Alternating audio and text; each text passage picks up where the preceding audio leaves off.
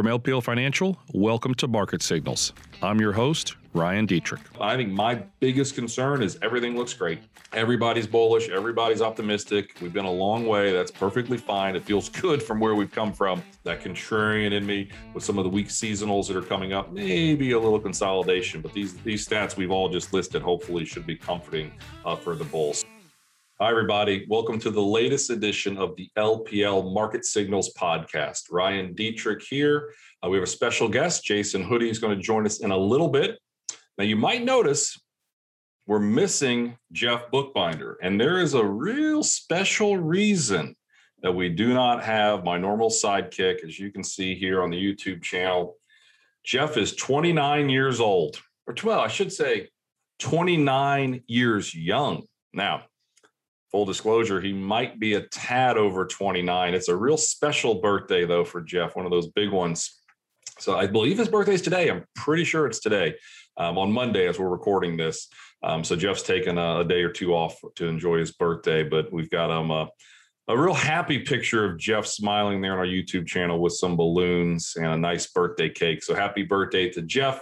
If you guys follow him on Twitter or anything, at Jeff Book. Actually, I'm not sure what his Twitter handle is, actually. Maybe I'll look it up here. Maybe I'll look it up in a little bit to make sure I have it correctly, but he's definitely on Twitter. You can wish him a happy birthday there. I know he'd appreciate that.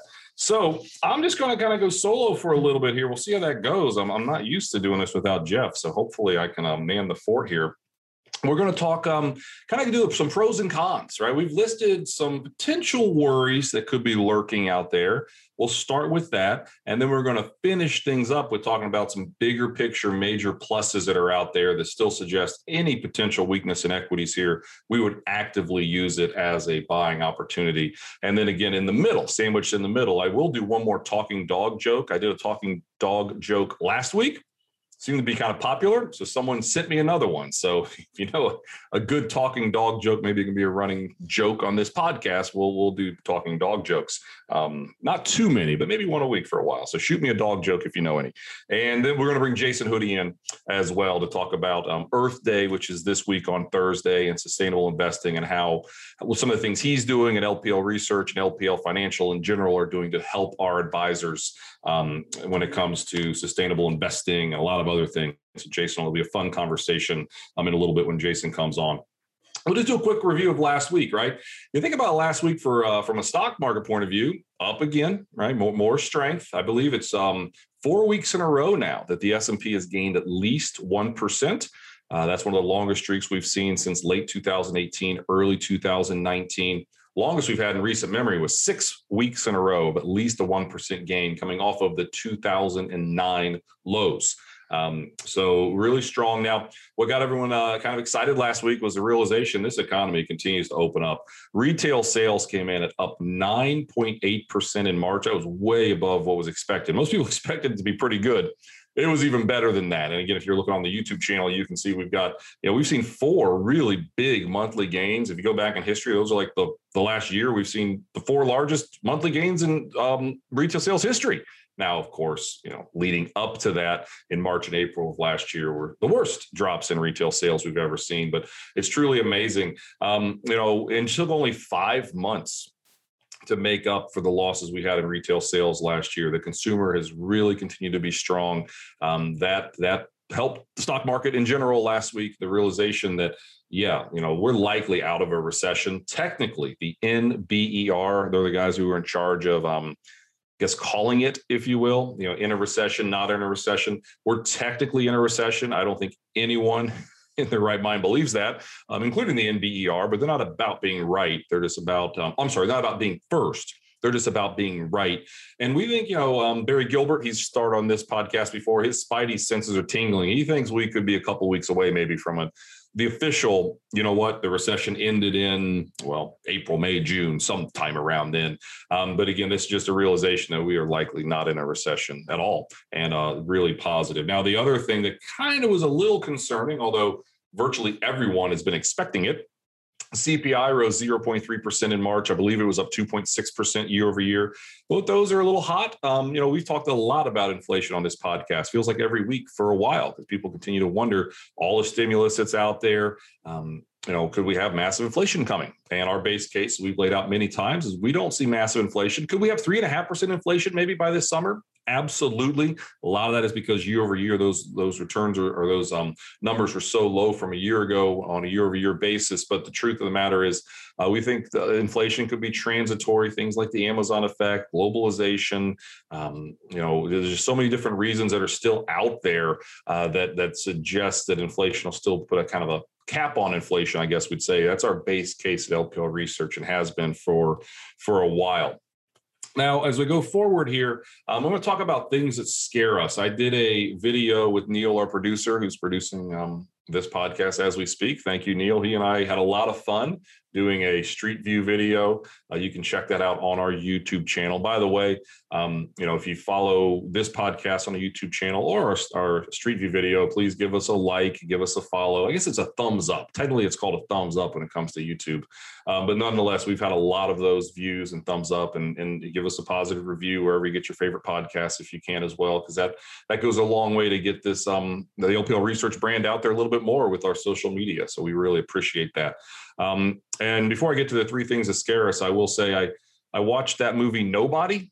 It came out a couple weeks ago. I'm a fan, as you've heard the podcast. I like kind of over-the-top action movies. John Wick, I think, is just amazing. I think John Wick 2 and Godfather 2 are the best Part 2 movies of all time, in my opinion, and I mean that.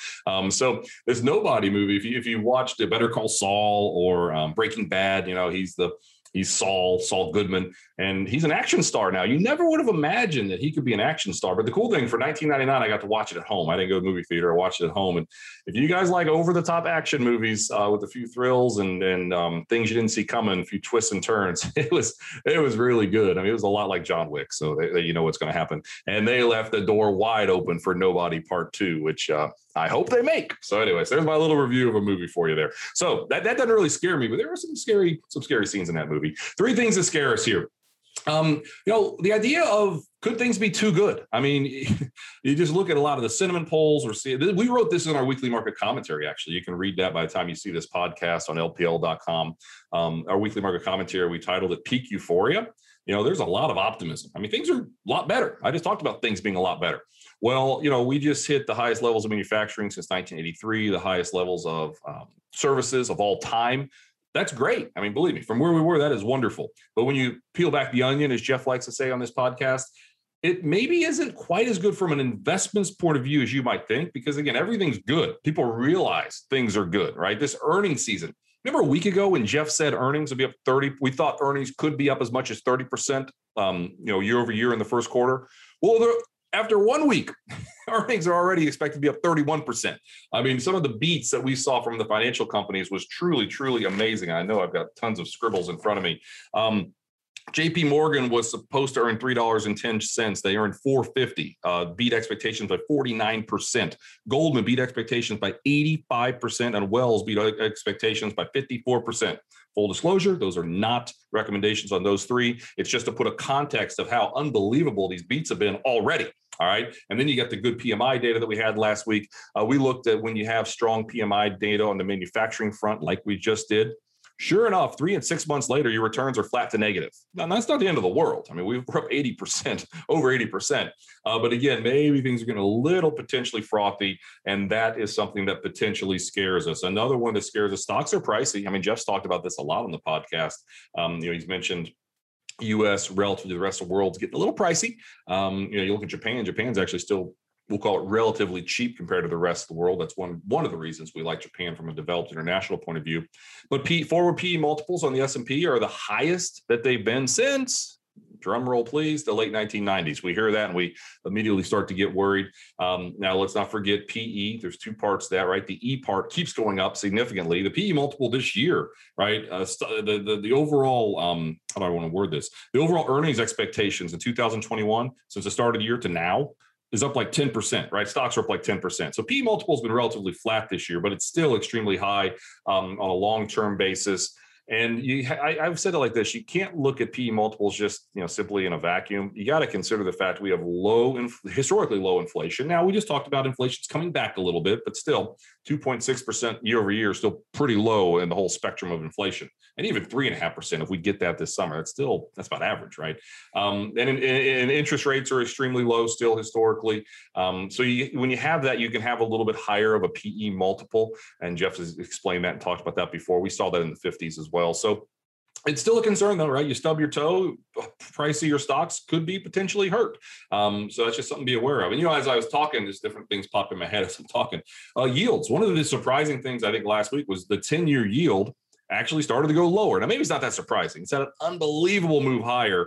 And again, people talked about, demand out of China, demand out of Japan. We actually had some strong auctions. We had some weak auctions before a couple of weeks ago. We had some strong auction demand. So whatever that is, or whatever you want to call it, yields came a little bit lower. And again, I think it's almost as simple as Japan has like negative yields, right? A lot of the places around the world are maybe not necessarily negative, but lower than the US with our, I'm going to call it tasty 1.75, 1.8% yield, a 10-year that we had not too long ago.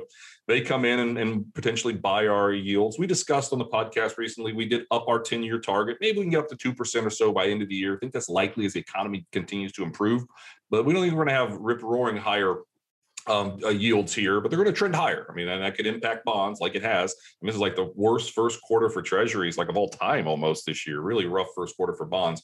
Fortunately, those stocks obviously have done well, and they've really done well in April. So one of the concerns, again, is PE multiples. We're going to bring Jason here in a couple of minutes, Jason. But the third thing that scares us, looking at just previous bull markets, again, you should see this on the YouTube channel. We've shared this blog or this chart on lplresearch.com, our blog site. But if you just overlay this bull market, which started again March of last year, with the March of 2009 bull market, they nearly track each other. I mean, it's really amazing how they've just been tracking each other for over a year. But you know what happened right about now in that 2009, 2010 bull? Stopped going up. And it's probably as simple as you can't go up forever. There's a 16% correction into the summer months. Pretty scary correction. I remember, being around then and trading and doing some investments, and we all thought, oh my goodness, we're going right back down, right? Everyone panicked on that 16% correction because again, you thought the financial crisis, double dip recessions right around the corner. Fortunately, that wasn't the case. It just was the market catching its breath before it eventually moved higher before the end of the year. And obviously for about another 10 years, honestly. But there was a 16% correction starting right about now. So that's one thing that potentially scares us. And again, I'm going to tell one talking dog joke. We'll talk about Jason here. I'll talk with Jason for a while about sustainable investing and Earth Day and how we're helping our more than 17,000 advisors and the millions of families that they help service. And then I'm going to talk about some bigger term picture bullish stats that we've discovered. Not discovered, we didn't discover them, but I mean, that we've found over the last couple of weeks. So one more talking dog joke, and this is quicker. Remember, last week's went for a while. This one's a little bit quicker. And Barry Gilbert actually sent this to me, texted it to me. So hopefully I say it correctly, Barry, and don't butcher it. I guess if I do butcher it, that's the joy of this. We're recording it. I'll just say it again. But two guys are walking their dog. Two guys are walking. One's got his dog, Fido. The other guy's just walking with him. He goes, hey, my dog actually can talk. The other buddy's like, you mean your dog can talk? Of course he can't talk. He's like, I'll bet you $20 my dog can talk. I'm going to ask him a question. He'll give the answer. Guy's like, all right, you're on.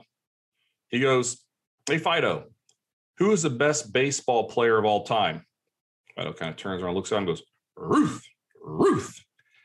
And the guy's like, what do you mean, Ruth? He just said rough. He's like, you're crazy. That dog didn't say anything. I'm not paying you. And they're buddies. So they kind of got into it a little bit. The other guy stormed off. He looks at Fido. Fido looks at him. Fido goes, you think I should have just said Mantle? Hopefully I did that one justice, Barry. I think I hit it right. Anyway, that's the latest talking dog joke. So at this time, I don't know if that's a good intro or not, but we're going to bring in Jason Hoodie. Jason, did I hit it right? Did I do it right? The talking dog joke? I think you did, Ryan. It's tough to follow up after that, though. I know. I feel bad following up a talking dog joke. But, well, Jason, thank you for being here. You joined us not too long ago. Everything's a blur. I know it was sometime earlier this year. We talked about, sustainable investing and ESG and SRI and all the different things. So before we get to Earth Day, kind of tell us again, how long you've been with LPL and how you help our more than 17,000 advisors. Sure. Yeah. Great. Thanks, Ryan. Yeah. Last time I was on, I think it was February. Yep. And time, 2021 is flying by. Myself, Ryan, I joined LPL 2015 and have been really involved with sustainable investing almost on board. So 2016 got really involved and handled a lot of the questions coming in. But it really has picked up steam the last couple of years, the interest in this area. So, we've got a community here growing at LPL that's very interested, some advisors that are very engaged. And what we're trying to do is meet that engagement and continue to help everyone really understand what sustainable investing is and how it might align with what you're looking for. That's awesome, Jason. So one of the questions I want to ask you, and then we'll kind of get into it.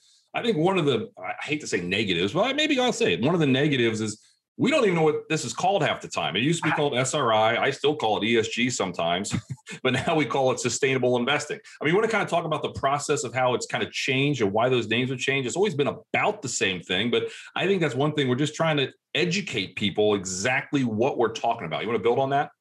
Yeah, I definitely do. And it does cause confusion. And part of it has to do is it started a while ago. 1971 was the first mutual fund that you could consider in, sustainable investing. So, we're coming on 50 years there, right? And during that time, it's evolved. So in the beginning, it was trying to avoid things certain investors didn't want exposure to. Of course, 1971, put yourself in that environment. It was Vietnam War. There were certain companies that people did not want in their portfolio. They did not want to profit from. So, you saw it later in that decade with South Africa, and there were certain divestment strategies going on. But it evolved, the space evolved, and data became more readily available as well. You saw more companies disclosing information. And with that increased information, you saw multiple strategies fall underneath this concept of responsible investing, sustainable investing, so SRI.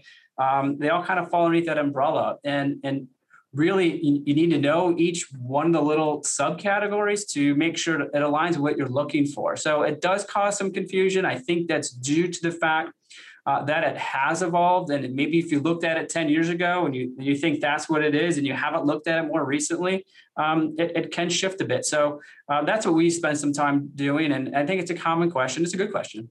Yeah. Now, last year, sustainable investing in general saw a lot of flows, but let's be honest, if the performance isn't great, you might not chase it, even if you agree with it. I mean, that's just kind of the truth. The performance, tell me a little bit about the performance overall. It's, just a broad swipe here of sustainable investing. Because I know they had a really good year, right? Maybe why was that? What's the makeup of some of this, why they had such a good year last year? Yeah, part of that is due to the way it approaches what ends up in the portfolio. So 2020 kind of put your, time machine hat on.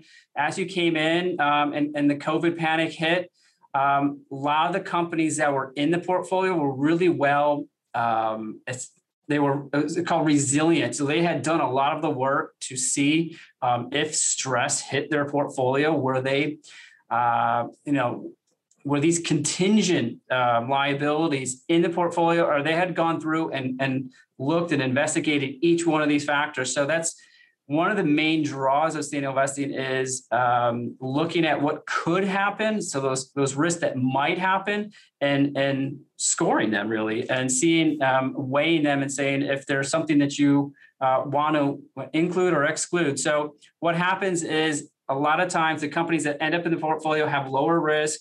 They may have more growth features to them. And typically I would say it's safe to say that you'd have a little bit more of a larger cap overweight, meaning you don't have as many of the smaller names in a portfolio. So if you think of what happened in 2020 during the sell-off, a lot of the names that did really well, resilient companies, were already in sustainable portfolios. And then the recovery came. It was, as most know, large cap growth-led recovery. So it did well during the downturn, and then it did well in the upturn. So it really did have a really good year because they were well positioned for both those sort of environments.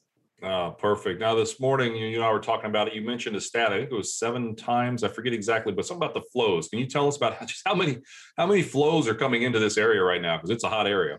Yeah, it is. So 2019, if you look at all the numbers, it set a record in flows. 2020 blew out 2019 in terms of record. And even first quarter, it's trending as well to kind of blow out first quarter of Q. We haven't quite tallied up all the numbers, but it's on way to trend that way. So you're seeing significant amount of flows. I think that has a lot to do with increased understanding of what the space is. And I think the performance does help. I think there was some myths out there that you had to give up some return in order to get exposure. But I think, again, as it's evolved over 50 years, it's not just about excluding. It's about understanding both risks as well as opportunities.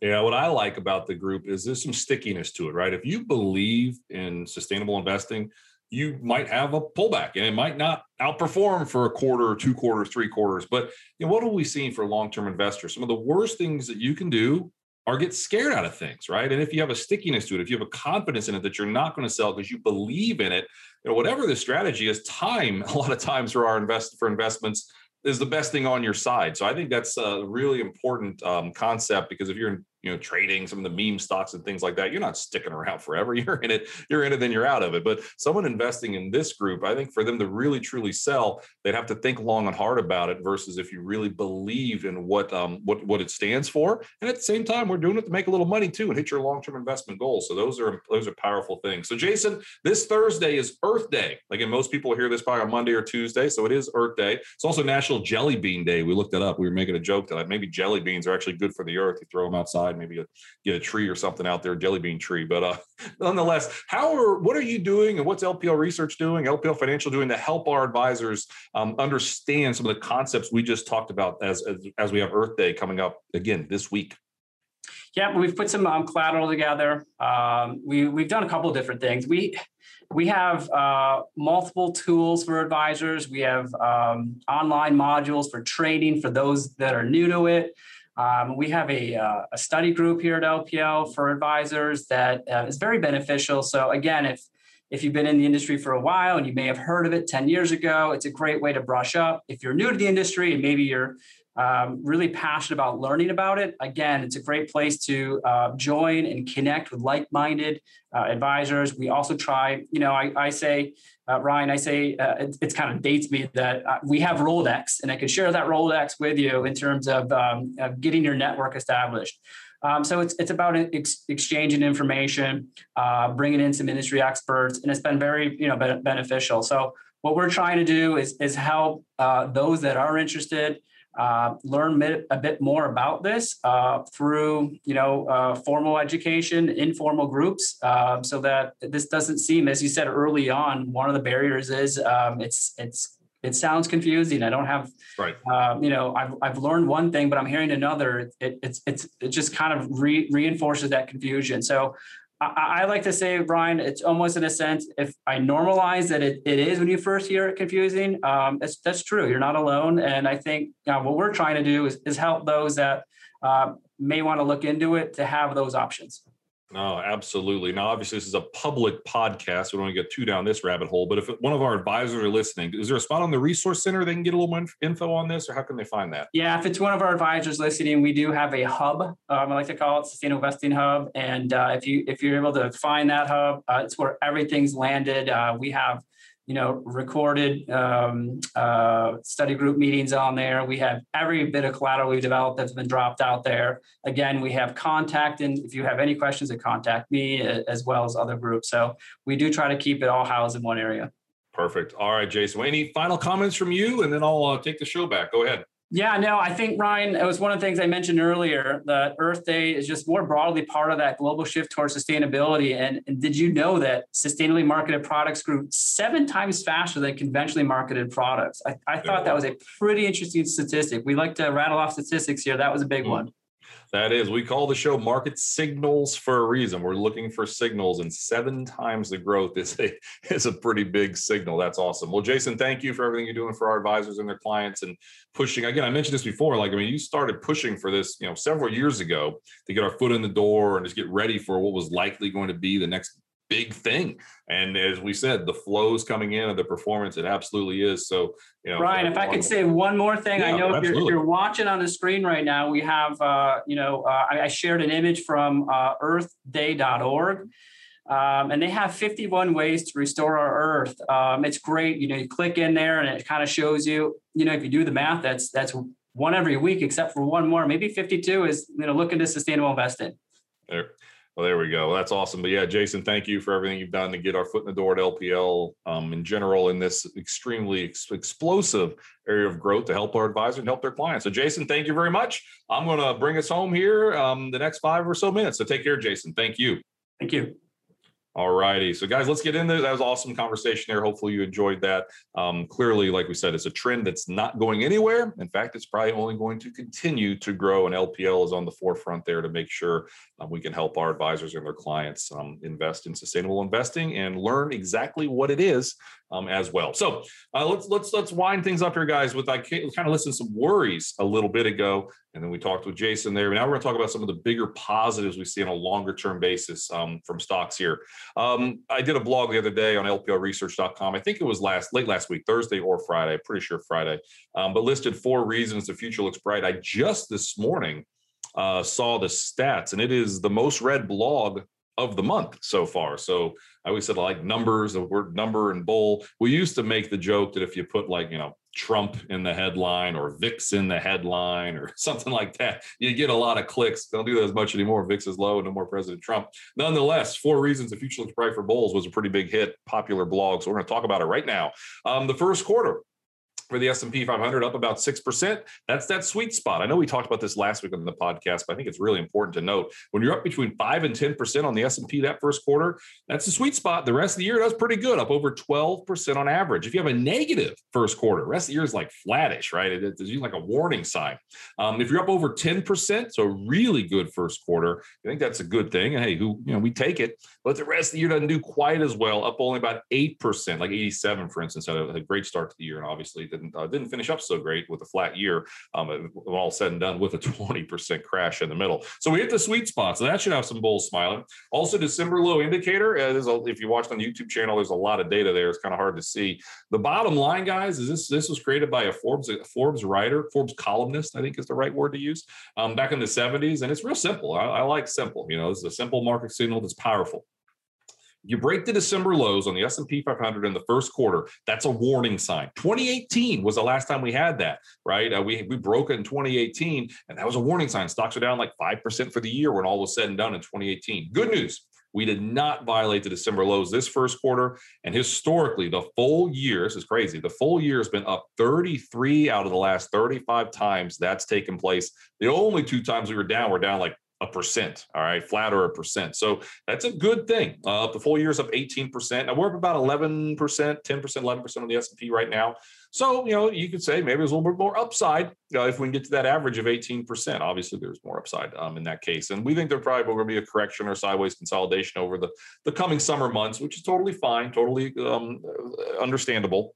As I laid out on some of the worries earlier, also selling may go away is right around the corner. We'll talk a lot more about that very, very soon, but the worst 6 months are the summer months. We're leaving the best 6 months. But with the December low indicator did not trigger, that should have bulls smiling. We just had huge gains over the last 12 months. I'm pretty sure you all noticed that on a month-over-month basis from the end of March until, so I guess March of 2020 to March of 2021, the S&P was up 53.7%. That's the best 12-month return since World War II. There are some times in the 30s where stocks are up like 150%. The 30s have all the records, but I kind of like to start around World War II. And, just to throw out some of those wild numbers that we saw back then. But the bottom line, this was the best 12-month return. And we looked at previous really strong 12-month returns on the S&P 500. Sure enough, a year later, you have a majority of the time up over 90% higher. I believe it's 10 out of 11 times higher with over a 12% average return.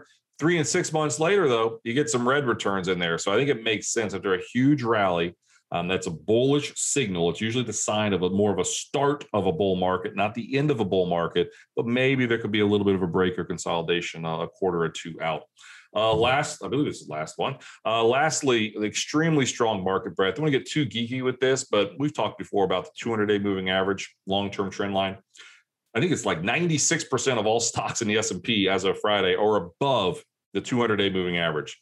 The only other times it's been 95, at least using Bloomberg data, going back to 1990, was in, I believe it was September of 2003 December of 2003 and September of 2010. So you think about those two times coming off major market lows. 2004, you had some consolidation, market kind of caught its breath. 2010, I already talked about a 16% correction in the middle of the year and then move higher. So that's what we kind of saw both those times. But the key thing, this much market breadth of this extreme strength tends to resolve higher going out a year.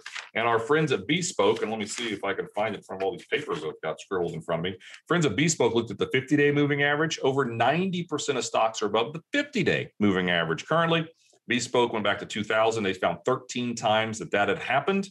1 year later, higher every single time. 13, unlucky or lucky. We'll call it lucky. Lucky 13 for 13, up about 20% on average a year later. So again, these should be some comforting sign for the bulls. But again, some of the concerns are creeping up. I think my biggest concern is everything looks great. Everybody's bullish. Everybody's optimistic. We've been a long way. That's perfectly fine. It feels good from where we've come from. But again, that contrarian in me with some of the weak seasonals that are coming up, maybe a little consolidation. But these stats we've all just listed hopefully should be comforting for the bulls. So with all that, we went a little long this week. And you think here, I always blame Jeff because Jeff just likes to talk and doesn't shut up half the time, along with me. I talk and don't shut up either. So apparently I almost talk more here when I'm flying solo, but Jason came on with an awesome conversation as well. So thank you to Jason for joining. Thank you for everyone who continues to listen to this podcast. We love doing it. We'll keep doing it as long as you guys keep showing up. So we appreciate that. Thanks, Neil, as always, for making this top notch. We appreciate it as well. And with all that, guys, I don't have too much more to say. It's earnings season. A lot of earnings are coming up this week. Again, think about this. I'll leave you on this note. The first half of just about every month this year, because April's off to a rip-roaring start, January, February, March, and April. The first half of those months were really strong. It was the second half and later in the months that we've had a little more weakness, a little more pullback, right? I mean, markets, they pull back eventually. So just kind of be aware of that. And again, we're entering the dreaded sell in May, go away. We'll talk more about that as we get there. The media hyped that up a little bit. But still, it is what it is. The worst 6 months are right around the corner. So with all that, everybody, thanks again for being here. Enjoy Earth Day on Thursday. And we'll see everyone next week. And I believe Jeff will be back. And again, his 29th birthday. So I'll ask him, what's it feel like, Jeff, to be a 29-year-old? We'll ask him then. See everybody next week. Bye-bye. This material was provided by LPL Financial, is for general information only, and is not intended to provide specific advice or recommendations for any individual. There is no assurance that the views or strategies discussed are suitable for all investors or will yield positive outcomes. Investing involves risks, including possible loss of principal. Any economic forecasts set forth in the podcast may not develop as predicted and are subject to change. References to markets, asset classes, and sectors are generally regarding the corresponding market index. All indexes are unmanaged and cannot be invested into directly. Index performance is not indicative of the performance of any investment. All performance reference is historical and it's no guarantee of future results. All information referenced in the podcast is believed to be from reliable sources. However, we make no representation as to its completeness or accuracy. Securities and advisory services offered through LPL Financial, a registered investment advisor and broker-dealer. Member FINRA and SIPC. Insurance products are offered through LPL or its licensed affiliates. To the extent you are receiving investment advice from a separately registered investment advisor that is not an LPL affiliate, please note LPL makes no representation with respect to such entity. If your financial professional is located at a bank or credit union, please note that the bank or credit union is not registered as a broker-dealer or investment advisor. These products and services are being offered through LPL or its affiliates, which are separate entities from and not affiliates of the bank or credit union. Securities and insurance offered through LPL or its affiliates are not insured by the FDIC or NCUA or any government agency. Not bank or credit union guaranteed, not bank or credit union deposits or obligations, and may lose value.